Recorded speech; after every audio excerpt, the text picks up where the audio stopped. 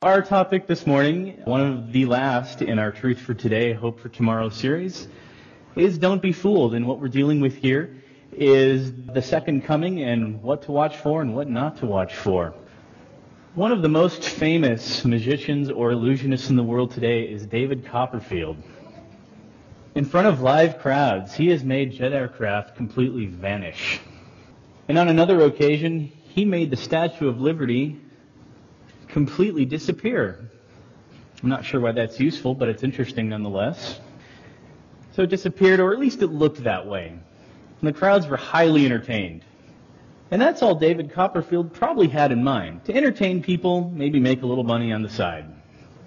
But isn't what he had wanted to create not just an illusion, but a complete deception? This morning we're going to look at what the Bible tells us about the biggest deception the human race has ever attempted, and it's just ahead of us. Long ago, in heaven, the highest angel, Lucifer, he decided he wanted to be the real God of the universe. He didn't want to submit to God. He didn't want to submit to the authority of the creator of the universe. He wanted to be his own God. There can be only one. So there was war in heaven, and God threw him and the angels out of heaven. When you see this picture, do you ever wonder, as they were looking back, if they had made the right choice? Do you think they knew then that they were doomed? I've often wondered that. Later, Lucifer, who is now called Satan, deceived the first human beings on earth. He told them that if they really wanted to find happiness, they should choose to be their own gods, just as he had done. He told them, you don't really need to obey God. Just follow your own opinions. Do whatever feels good. Tragically, however, for the human race, they took their eyes off God. They listened to his counterfeit authority, Satan, the deceiver. See, for everything genuine that God has ever created, Satan has tried to make a counterfeit. Counterfeit happiness, counterfeit salvation, counterfeit worship, counterfeit messiahs. But his masterpiece of deception is still ahead. He'll even attempt to deceive God's own people, if possible, by staging a counterfeit second coming of Christ, shortly before the real one takes place. The prize? The prize is between the battle of good and evil is going to be earth. And Satan wants that prize more than anything. Is it possible that before the end of time, Satan will masquerade on earth as Christ? Matthew 24, verse 5 says, "For many will come in my name, saying, I am the Christ, and will deceive many." And that's happening right now, isn't it? There's quite a few people claiming to be Christ. We heard it the other night. Several people in Africa. There's people in the United States doing that. Matthew 24:24 adds, "False Christs and false prophets will rise and show great signs and wonders, to deceive, as possible, even the very elect." That's pretty strong. Is it possible that even some Christians who have accepted the Bible truth won't be ready for this deception? Don't be deceived, my friends. Don't take it in. Don't fall for the counterfeit, and don't be fooled. See, the Bible is very clear about Christ's second coming. If we know our Bibles well, we won't be fooled, because there's plenty of evidence to warn us about what's going to happen. The Bible says in Matthew 24:26, "Therefore, if they say, 'Look, he in the desert,' do not go out. Or look, he is in the inner rooms. Do not believe it." What if a dazzling being of bright light seems to heal people? Could you tell the true Christ from the false? What if Satan is the counterfeit second coming? Would you go to Roseburg to see him? If your wife had cancer, would you take her to this healer? If he was on TV, would you watch? What if you were mesmerized? It's important to understand what the Bible says about the end of time. Deceptions will come that could sweep us off our feet if we're not careful. What does the Bible say? Jesus' promise is recorded in John 14:1-3. "Let not your heart be troubled. You believe in God. Believe also in me. In my Father's house there are many mansions. If it were not so, I would have told you. I go to prepare a place for you. I will come again and receive you to myself, that where I am, there you may be also." What does Jesus say? Well, he says, "I will come again." 1,500 places in the Bible. 1 out of 25 verses in the New Testament says that Jesus is coming again. He says that he will come again. Not maybe, But never forget that Jesus loves you so much. Not only did he die for you, he loves you enough to come get you and take you home with him. So let's consider the truth about Christ's second coming. The world is moving towards a climax. I think all of us can kind of see the evidence there. Financial crisis, food crisis, disease crisis. It's everywhere. Watching the news is just downright scary. The Bible will describe just how the true Christ will return. First of all, it's literal. Christ's coming is a literal event. Note the real loving feeling. It will be an event in history, like creation or death on the cross. It will be a literal point in time. The Bible says in Titus 2:13, looking for the blessed hope and glorious appearing of our great God and Savior, Jesus Christ. There is hope for our weary, war-torn planet, our confused, chaotic planet, overpopulated, drug-infested, morally twisted planet. Christ came the first time, and Christ will come again. The coming of Christ is a literal event. Number two, it's personal. Christ's coming is a personal event. Jesus will not send emissaries via some flying saucer. Remember, the disciples saw him ascending and shaded their eyes for one last lingering, longing look. While they were looking, two angels appeared. They said, this same Jesus, who was taken up from you into heaven, will so come in a manner like you saw him go back to heaven. Jesus ascended in the clouds. Jesus will descend in the clouds. He ascended with the glorious body. He will descend gloriously. The Christ who touched the eyes of the blind so they could see. He touched the ears of the deaf so they were unstopped. He healed the man's arm withered with palsy. He spoke and raised the dead. The same thing will happen when Jesus returns and will stream down a quarter of the sky. 3, it will be visible. Christ's coming is a visible event. There's nothing secret about this at all. And the Bible is very plain about that. Revelation 1:7 says, behold, he is coming with clouds, and every eye will see him. How many will see him? Every eye. The eyes of the young, old, rich, poor, educated, uneducated, atheists, believers, everybody will see him. Matthew 24:30. Then the sign of the Son of Man will appear in heaven, and then all the tribes of the earth will mourn. And they will see the Son of Man coming on the clouds of heaven with great power and glory. This is no mystical coming. There's no secret. There's no hidden event. The first time Christ came, a few saw him, a few wise men, a few shepherds.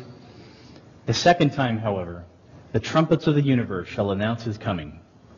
4th, it will be audible. Every eye will see it, and every ear will hear it. Revelation 16:18 and 20 says, and there were noises and thunderings and lightnings, and there was a great earthquake, such a mighty and great earthquake.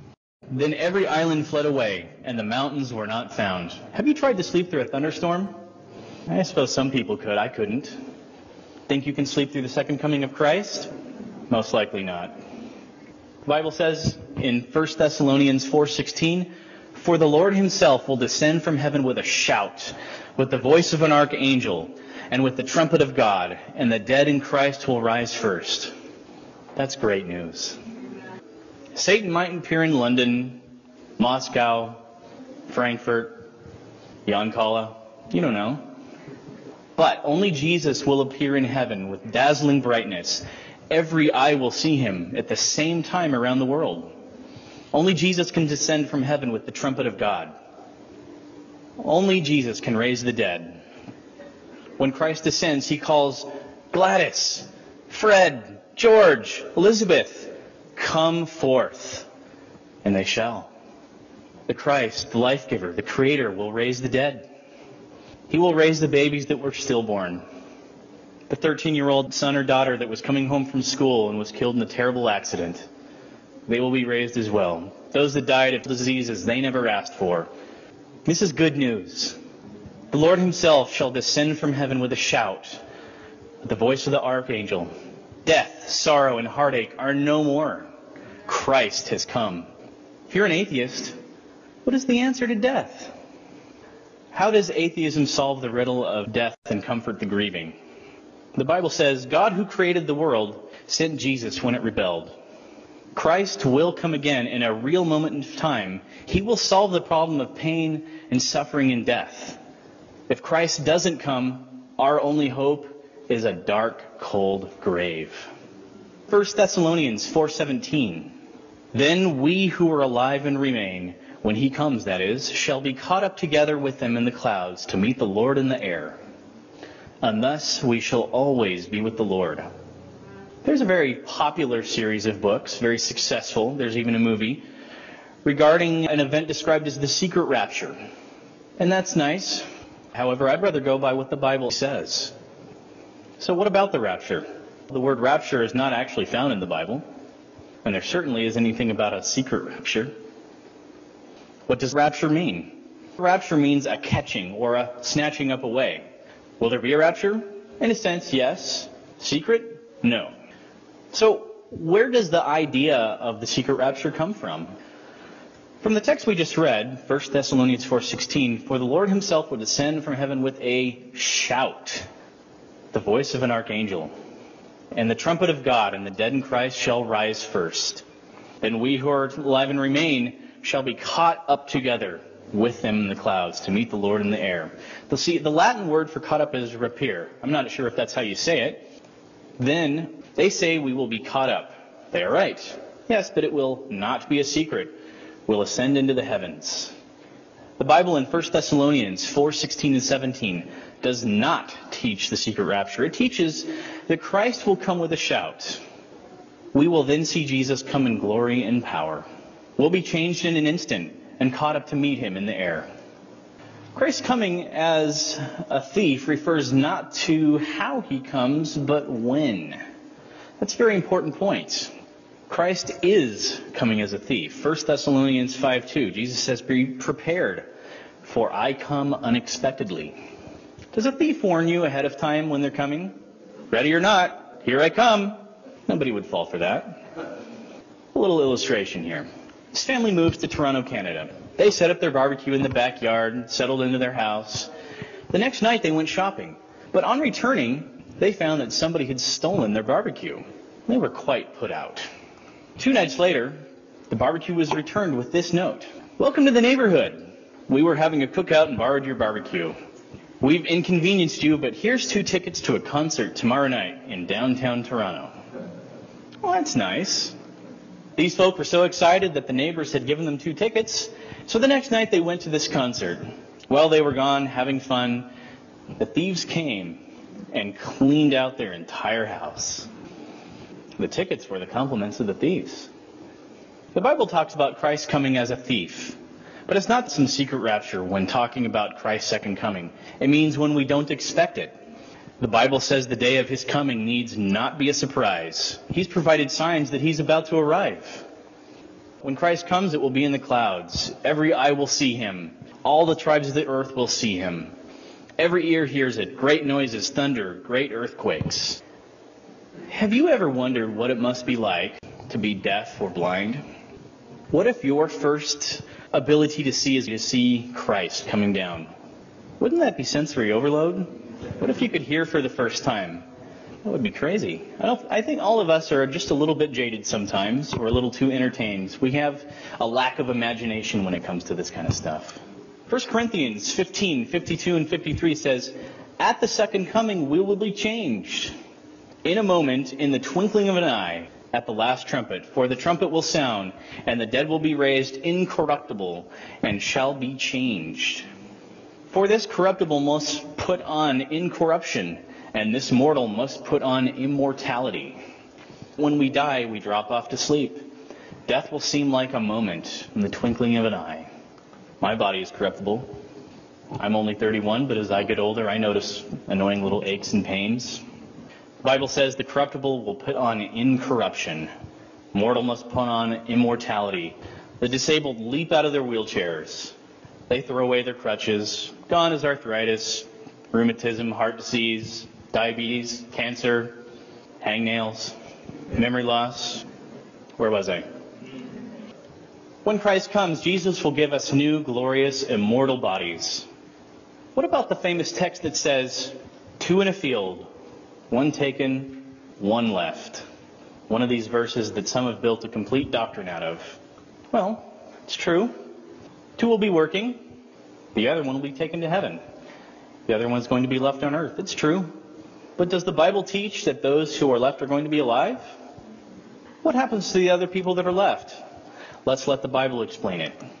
Revelation 6:17 says, "For the great day of his wrath has come, and who is able to stand?" The Bible says that those who turn their backs on God's love in Revelation 6:15 and 16 says that they hid themselves in the caves and in the rocks of the mountains, and said to the mountains and rocks, "Fall on us and hide us from the face of him who sits on the throne and from the wrath of the Lamb." Jesus wants to save men and women. But if men and women cling to rebellion and remain defiant against God, determined to live independently, away from God's love and authority, it's going to be inevitable what happens. When God, the righteous being of enormous love, streams down corridors of the sky, the brightness of his glory will destroy sinners, and we will be with him forever. These are dangerous times that we live in, folks. There's many, many distractions out there, many things that can catch our eye. Especially in this generation, we like something called eye candy, stuff that entertains us. And there's plenty of it out there. If you were to see this Satan come, I wouldn't give him the time of day. I wouldn't look at him. I wouldn't watch him on TV. I wouldn't read his words. He could have a hypnotic effect. We don't know.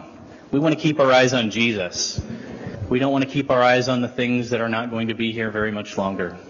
God loves us so much that he sent his Son for us. And we want to spend the rest of our time with him in heaven. Let's pray. Dear Lord, thank you so much for the opportunity to be here with your people, to be here and to be able to spread your word. Thank you so much for the gift of the Bible. May we not take it for granted. May we read it faithfully. May we pray.